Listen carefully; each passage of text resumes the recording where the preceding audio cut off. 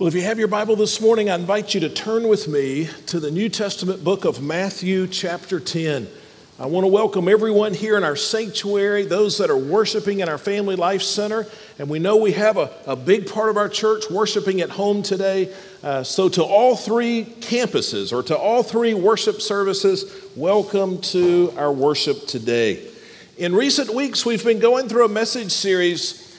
We've titled it Rebuttal Answers, True Answers to Hard Questions. And we've tried to deal with some of the most difficult questions that we could think of. We started with the existence of God. Does God really exist, and how can we know?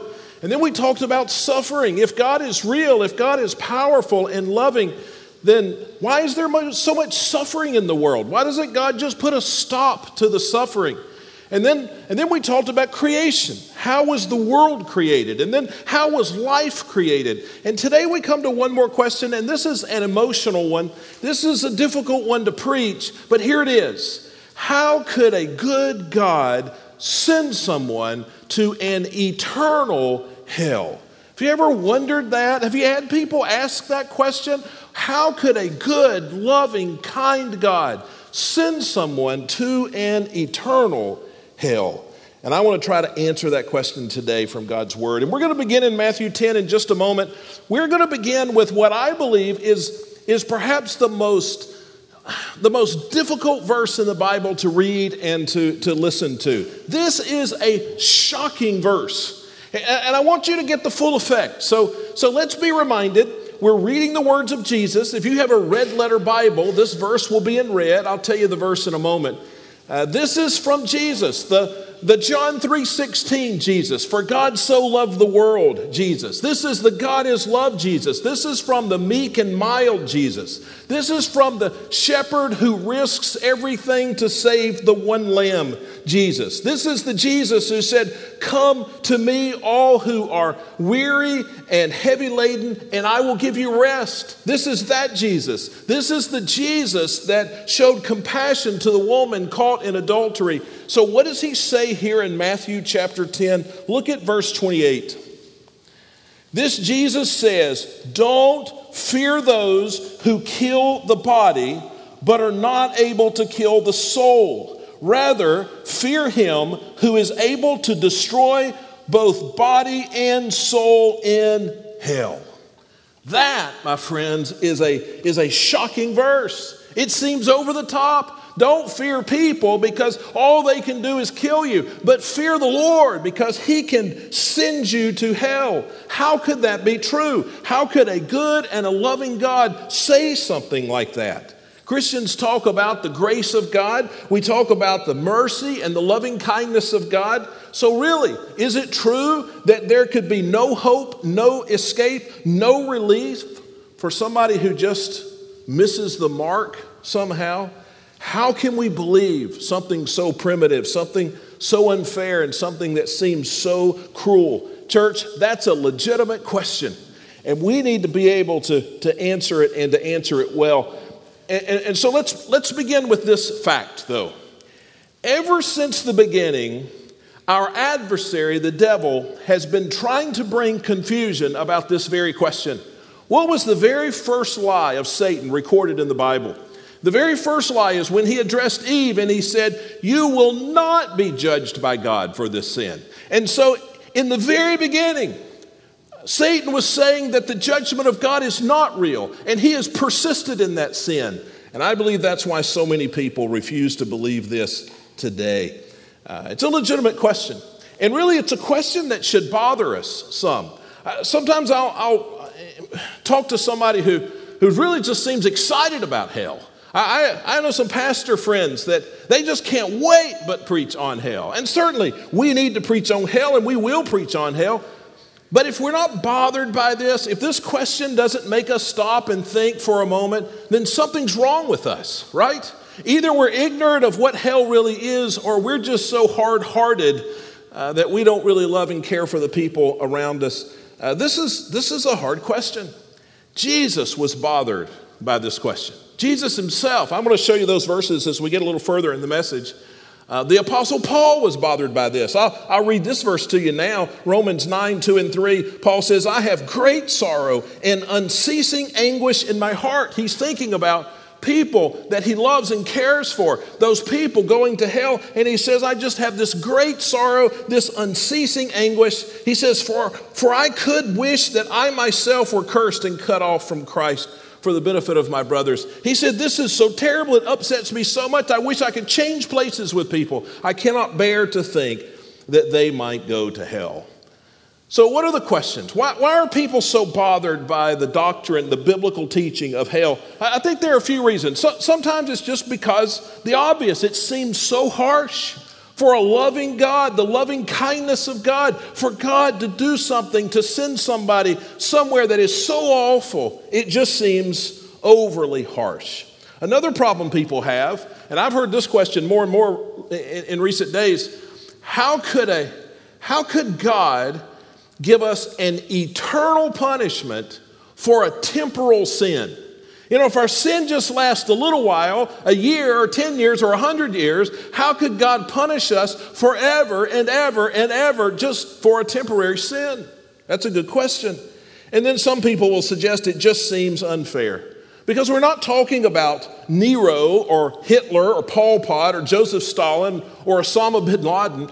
We're talking about normal people living normal lives. We're talking about husbands and wives and moms and teachers and firemen and preachers. We're talking about regular people. This just seems like an ugly and an embarrassing concept that someone could just miss the mark and end up spending eternity in hell with no hope. So that's what we want to address this morning. Let's begin with just a short primer on hell. Now, we could spend a whole message series just talking about the details of hell, and we won't do that, but let me just take about 5 or 6 minutes and tell you what the Bible says just in general about hell, and then we'll answer these objections that people raise. So the first question people might have, what does the Bible say, who does the Bible say will end up in hell? Do you know the answer to that question? I think the simplest place to go would be to John 3:16, because everybody knows that verse. Everybody's heard that. For God so loved the world that he gave his one and only, his only begotten Son, so that everyone who believes in him will not perish but have eternal life.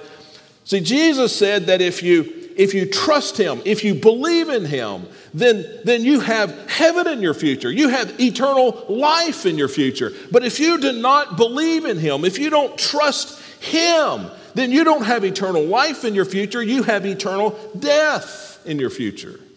If you go down just a couple of verses from John 3:16, listen to what Jesus followed up with. He says, anyone who believes in him is not condemned. If you believe in Jesus, you trust in Jesus, you surrender your life to Jesus. If anyone believes in him, he is not condemned. But anyone who does not believe is already condemned, because he has not believed in the name of the one and only Son. Who will end up in hell? All of those who have not put their full trust in Jesus. For their life, for their death, for their sins. Those who haven't put their full trust in Jesus. Now, that brings us to the next question. How many people will end up in hell? And I think you've got to follow the first question with the second question, because sometimes people so soften what it means to believe in Jesus or to trust in Jesus that they end up saying everybody's going to heaven. So how many people exactly, Pastor? How many people are going to heaven? Well, so many places in the Bible that we could look to, and they all say the same thing. But let me draw your attention to something Jesus said in the Sermon on the Mount, Matthew 7:13 and 14. He says, enter through the narrow gate, for the gate is wide and the road is broad that leads to destruction, and there are many who go through it. How narrow is the gate and difficult the road that leads to life, and few people find it. Jesus said the pathway that leads to hell is the pathway that most people are going down. And the pathway that leads to eternal life is a narrow pathway. Fewer people are going down that path. And so when we try to understand what it means to really believe in Jesus, we have to understand it's not something that everybody has done. In fact, few people, is so far as you compare it to the whole population, few people have done this. Jesus gives a parable in Matthew 13. We call it the parable of the wheat and the tares. And just to make a long story short, he says that on your farm, you could have the wheat growing up with the weeds, and you not be able to tell the difference until harvest time. And what he's saying is that sometimes it's difficult for us to tell the difference between a Christian, someone who's put his trust in the Lord, and someone who is not a Christian until the harvest time. When we look around, we're not very good at picking out the wheat from the tares. And so how many people will go to heaven? How many people will go to hell? The Bible says that this is something that should really give us pause, because many people, in fact, you could look at this and say most people are going to miss heaven and go to hell. Hell is not reserved for some super select group of evil people, but hell is the place for those who die unprepared. Hell is the place for those who die without putting their trust, their faith in Christ. Now, the next question, the last question that we'll ask before we get into these objections: what is hell like? What is it really like? Well, the Bible has much to say about this. The Apostle Paul writes about hell. John has much to say about hell in the gospel and in his epistles. Jude writes about hell. Jesus talks about hell. He talks about hell, I guess, as much as any other subject that he talks about. The Bible has much to say about hell. Now, sometimes, and as long as I've been a pastor, it seems that once a year or so, somebody will bring this objection to me because they've read it on the internet.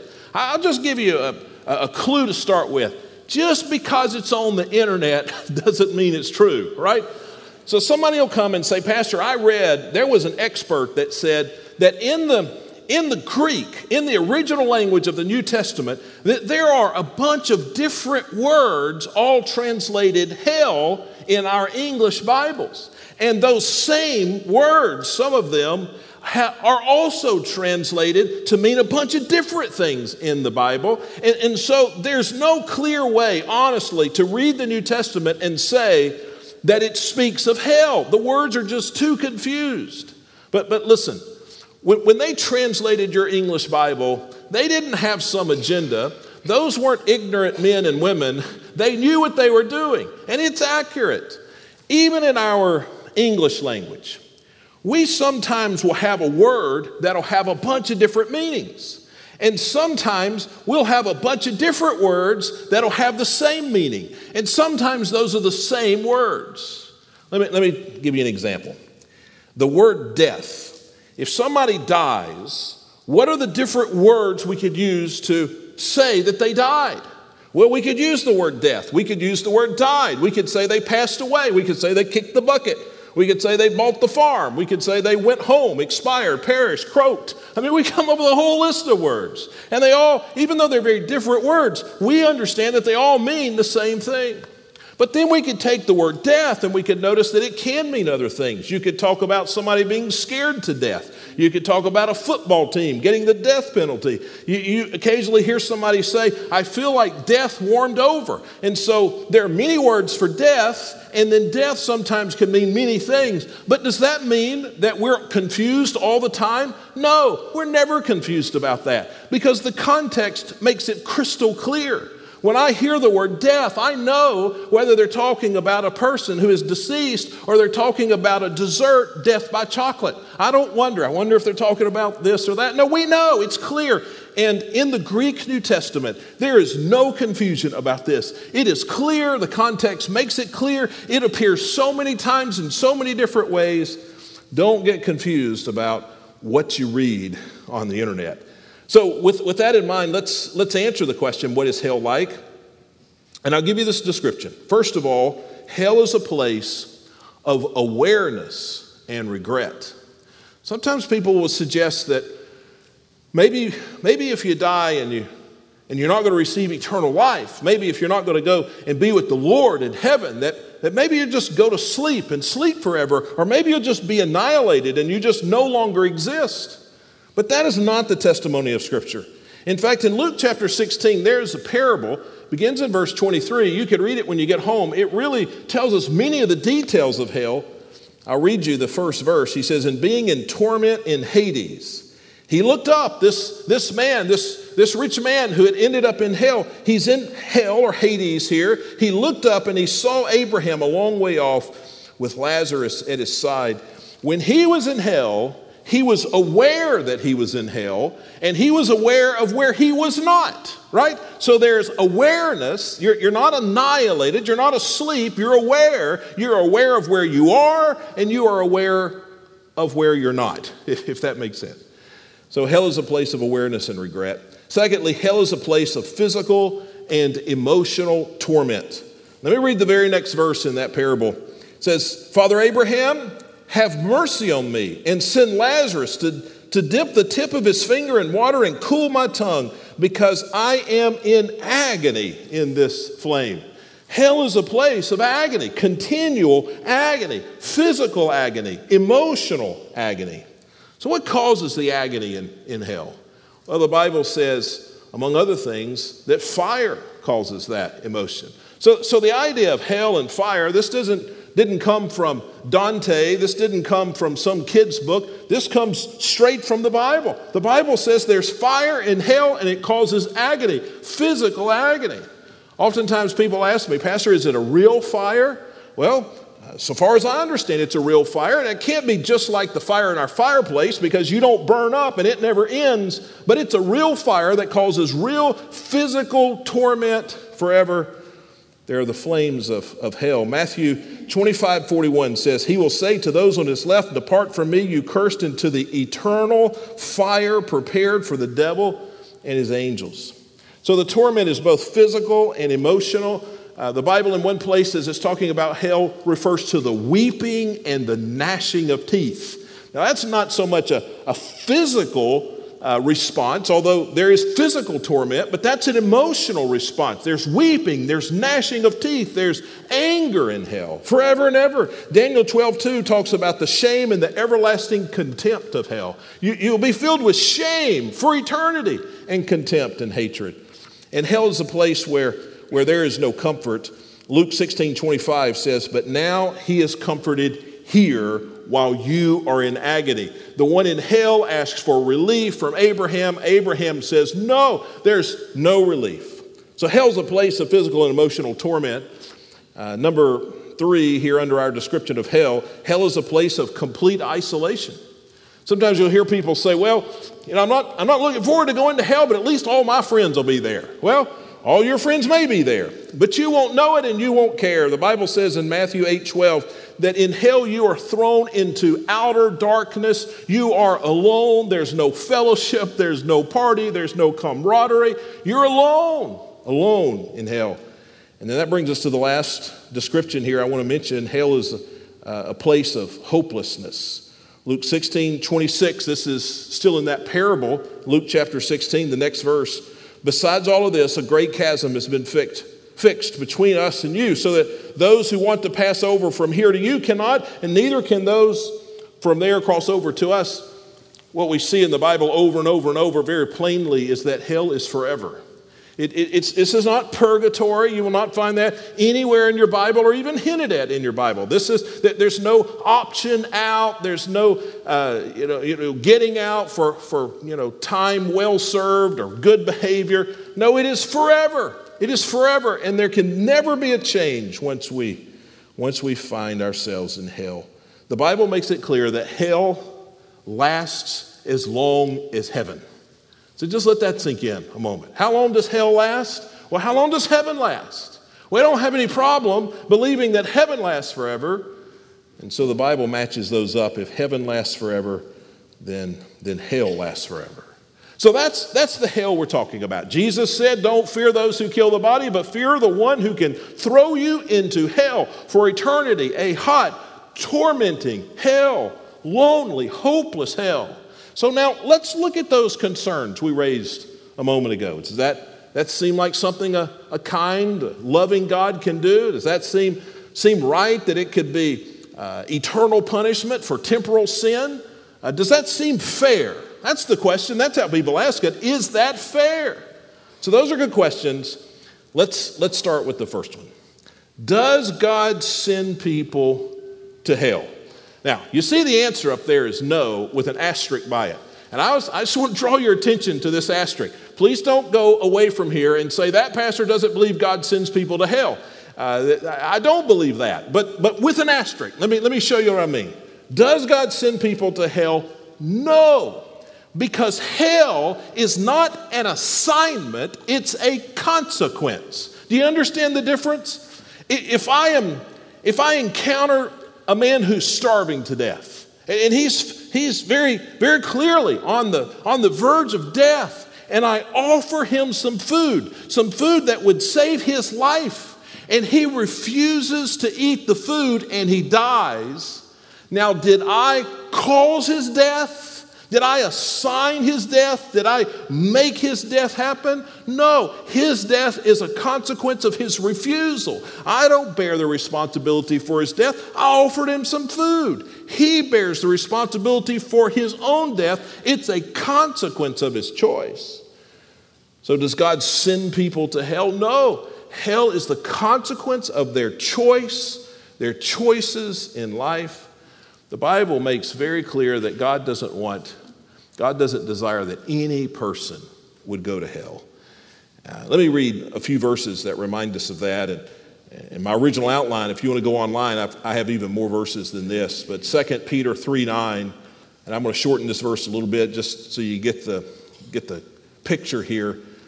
It says, "The Lord does not want any to perish, but all to come to repentance." And just think about that. God doesn't want any person to perish. Mark 9:36 says, "When Jesus saw the crowds, he felt compassion for them because they were distressed and dejected like sheep without a shepherd." When Jesus looked out over the crowds and knew that many or most of those people were on the pathway to hell, it broke his heart. He was sick, physically sick, because they were going to hell. We talked a moment ago about what should our attitude be about this. And if you're just really excited about hell, then you have a very different attitude than Jesus. We see Jesus' attitude here, and we see his heart. He didn't desire that anybody go to hell. Luke chapter 19, verse 41, just a simple verse. "As he approached and saw the city, he wept for it." When Jesus would look out, and when Jesus knew people were going to hell, it broke his heart. Jesus, the Lord, does not desire that any person would go to hell. And so he gives us a real choice. I think of the encounter that Jesus had with the rich young ruler. It's recorded in Luke chapter 18. A man comes to Jesus with a desire to be a Christian. We would say in our language today, he desires to be a follower of Christ. And so he asks Christ, "How can I be a follower? How can I be a child of God?" And so there's a conversation, and Jesus tells him, "You're going to have to completely surrender to me. You're going to have to make me number one in your life." And the man decided it wasn't worth it. Something else was number one in his life. And so he walks away sad. And he goes down the path that leads to hell. And Jesus let him. Jesus didn't run after him. Jesus didn't say, "Well, then let's renegotiate this." Because when it comes right down to it, Jesus will honor our decision. He presents us with the opportunity. He makes possible the opportunity that we can be children of God, eternal life. But hell is the consequence of our choice. So does God send people to hell? Here's the asterisk. Certainly hell is real and people go to hell, but they go as a consequence. God does not send them there in his anger and his hate. God gives them a choice. And more than that, God purchases the ticket to heaven, right? By sending his son. Romans 5:8 says, God proves his own love for us in that while we were still sinners, Christ died for us. Does God send people to hell? No. People send themselves to hell because it's the consequence of their choice. Now, the next question, do people receive eternal punishment for temporal sin? You know, even if a person murders somebody here in America, there's a pretty good chance that after a few years in jail, they'll get out, right? We're always letting people out. We're always saying that the punishment you should receive for your crime is shortened. Or if you'll just be nice, if you'll be on your best behavior, we'll shorten that.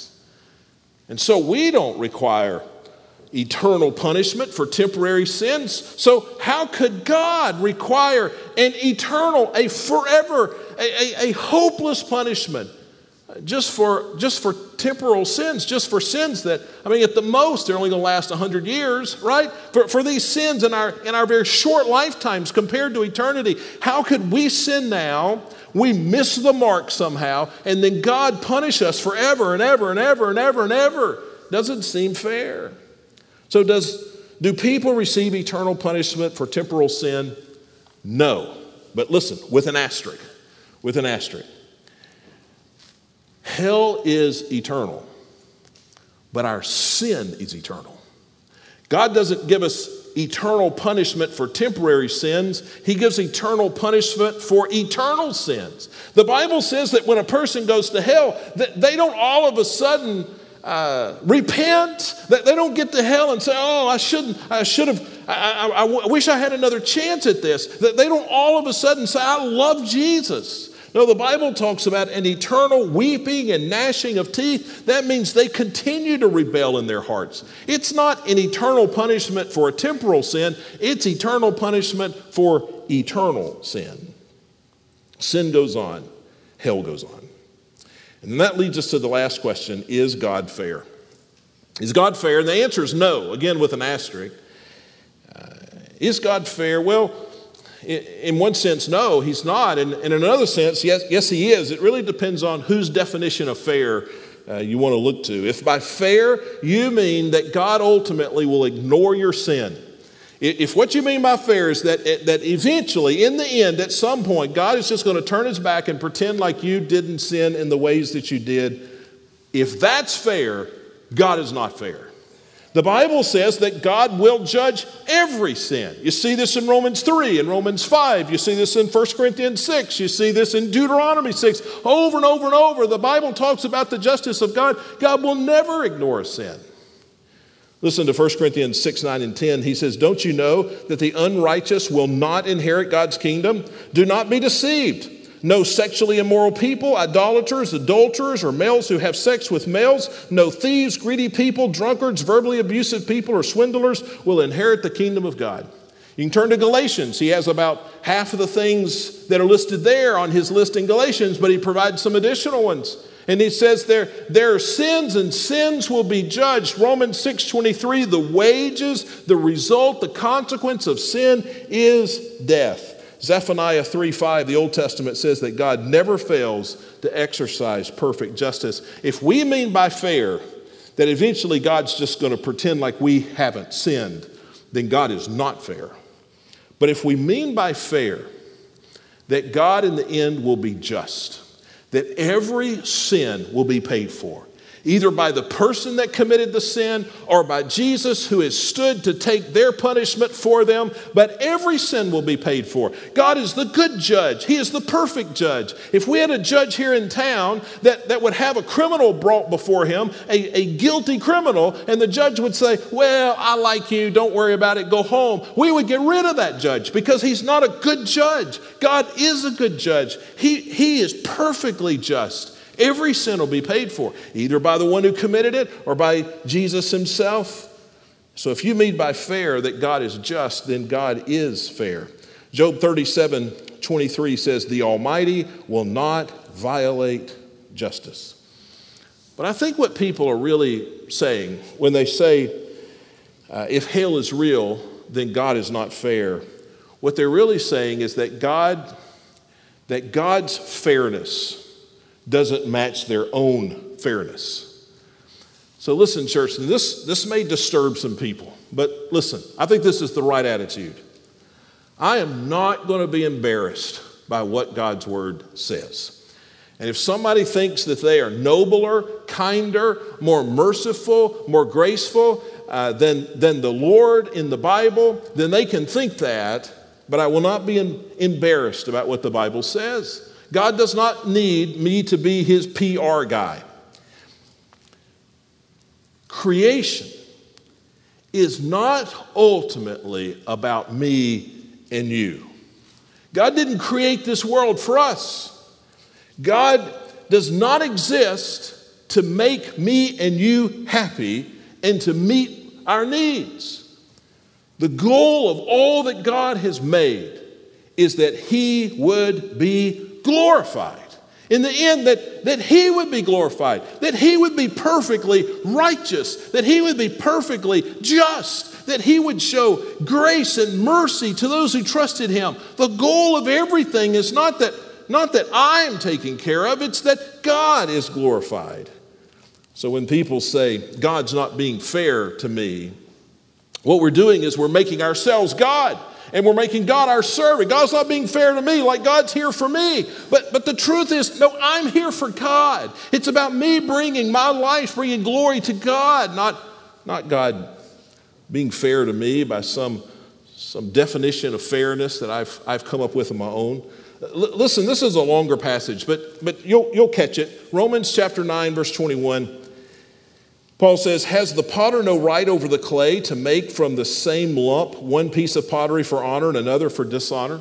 It says, when the potter, when he's working with the clay, it's his clay. He's the potter. He can make whatever he wants. It's not about the clay. With the clay, you're not being fair to me because that other piece of clay was made into this and I've been made into that. No, it's not about the clay. It's about the potter. He goes on, and what if God, wanting to display His wrath and to make His power known, endured with much patience objects of wrath prepared for destruction? And what if He did this to make known the riches of His glory on objects of mercy that He prepared beforehand for glory? Well, what it says is that God is God. And God will do what He does according to His righteousness and His holiness and His justice for His glory. It's not about our combination. It's about His glory. And so when people run up against this doctrine of hell and say that's just not fair, they have confused who's the chief. I mean, if it's all about us, then maybe it's not fair. But when we say it's not fair, we're putting ourselves above the Lord. It's about the righteousness of God, the holiness, the glory of God. There's another way to look at it, and I'll share this and close. I've heard people, even in the last few months, I've heard people who have read the Bible or parts of the Bible say of something that they have read, I would never have done that. They'll maybe turn to Genesis chapter 6 where there's a flood. God sends a flood, kills every man, woman, and child on the face of the earth except for 8 that are in a boat. Judges them for their sin. They drown and die. We paint these Noah Ark scenes on the walls of our kids' rooms, and we did that with our first child. But I mean, you think about it. There's never been something more violent, more devastating than the Noah's Ark flood. So people will say, "Well, I would never have done that. If I were God, I would not have done that." People look at the story of Job, where Job, a righteous man, lost his health, he lost his wealth, he lost his family. Also that God could prove a point and be glorified. People will read that and say, Pastor, I wouldn't have done that. Or they'll turn to Revelation chapter 20, verse 15, where the Bible says that in the end, God will take those that didn't put their trust in Him, and He will throw them forever and ever and ever in the lake of fire. And people will say, if I were God, I wouldn't have done that. We need, though, to stop evaluating fairness by our own personal perspective and recognize it's about the justice of God. Because I'll tell you one more thing I wouldn't have done. I wouldn't have sent my son to bleed and die for a bunch of rebellious people, to give them an opportunity to be made right with me, not by living a perfect life, though I have demanded it, but by the shed blood of my son. I wouldn't have done that. Listen, we have a good and a righteous God. He is just, and there is hell, and many people will go to hell.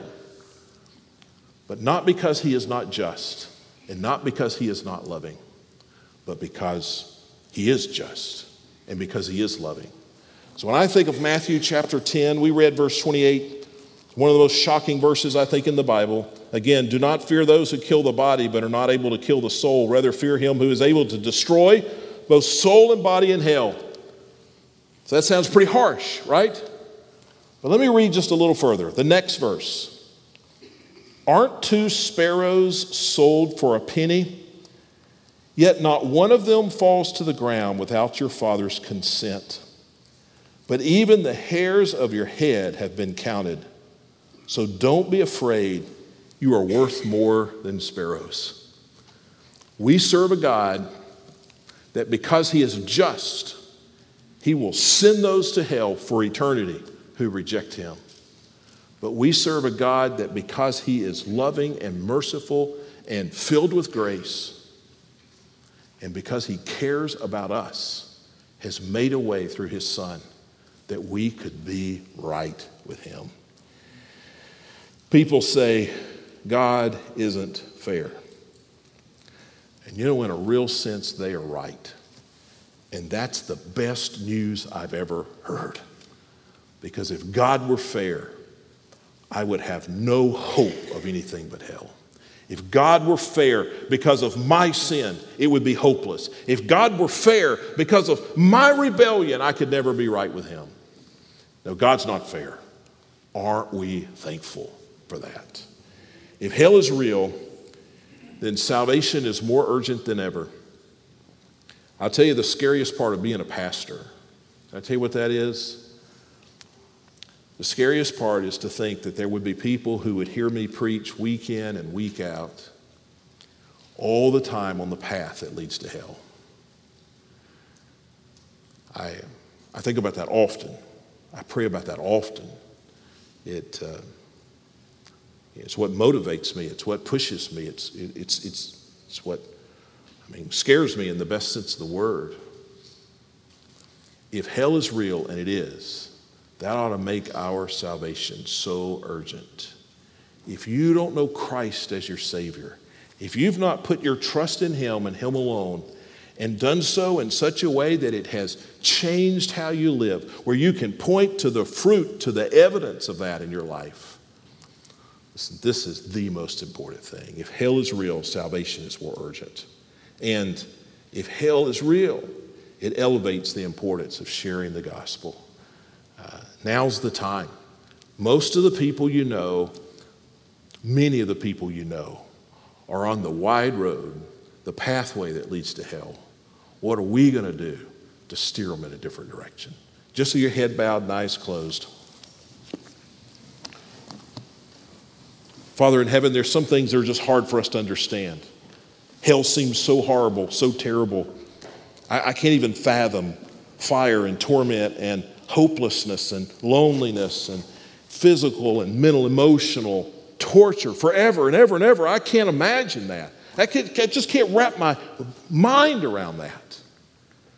But I know from reading your word that the reason I can't imagine that, I can't comprehend how horrible hell is really because I can't comprehend how bad sin is. My sin is that bad. It really is that bad. And from your holiness, you see that. Father, forgive me that I don't always see that sin just seems sometimes to me like it's so minor, it's so insignificant. Sin's serious, that's why there's hell. But your grace and your forgiveness are real, that's why there's heaven.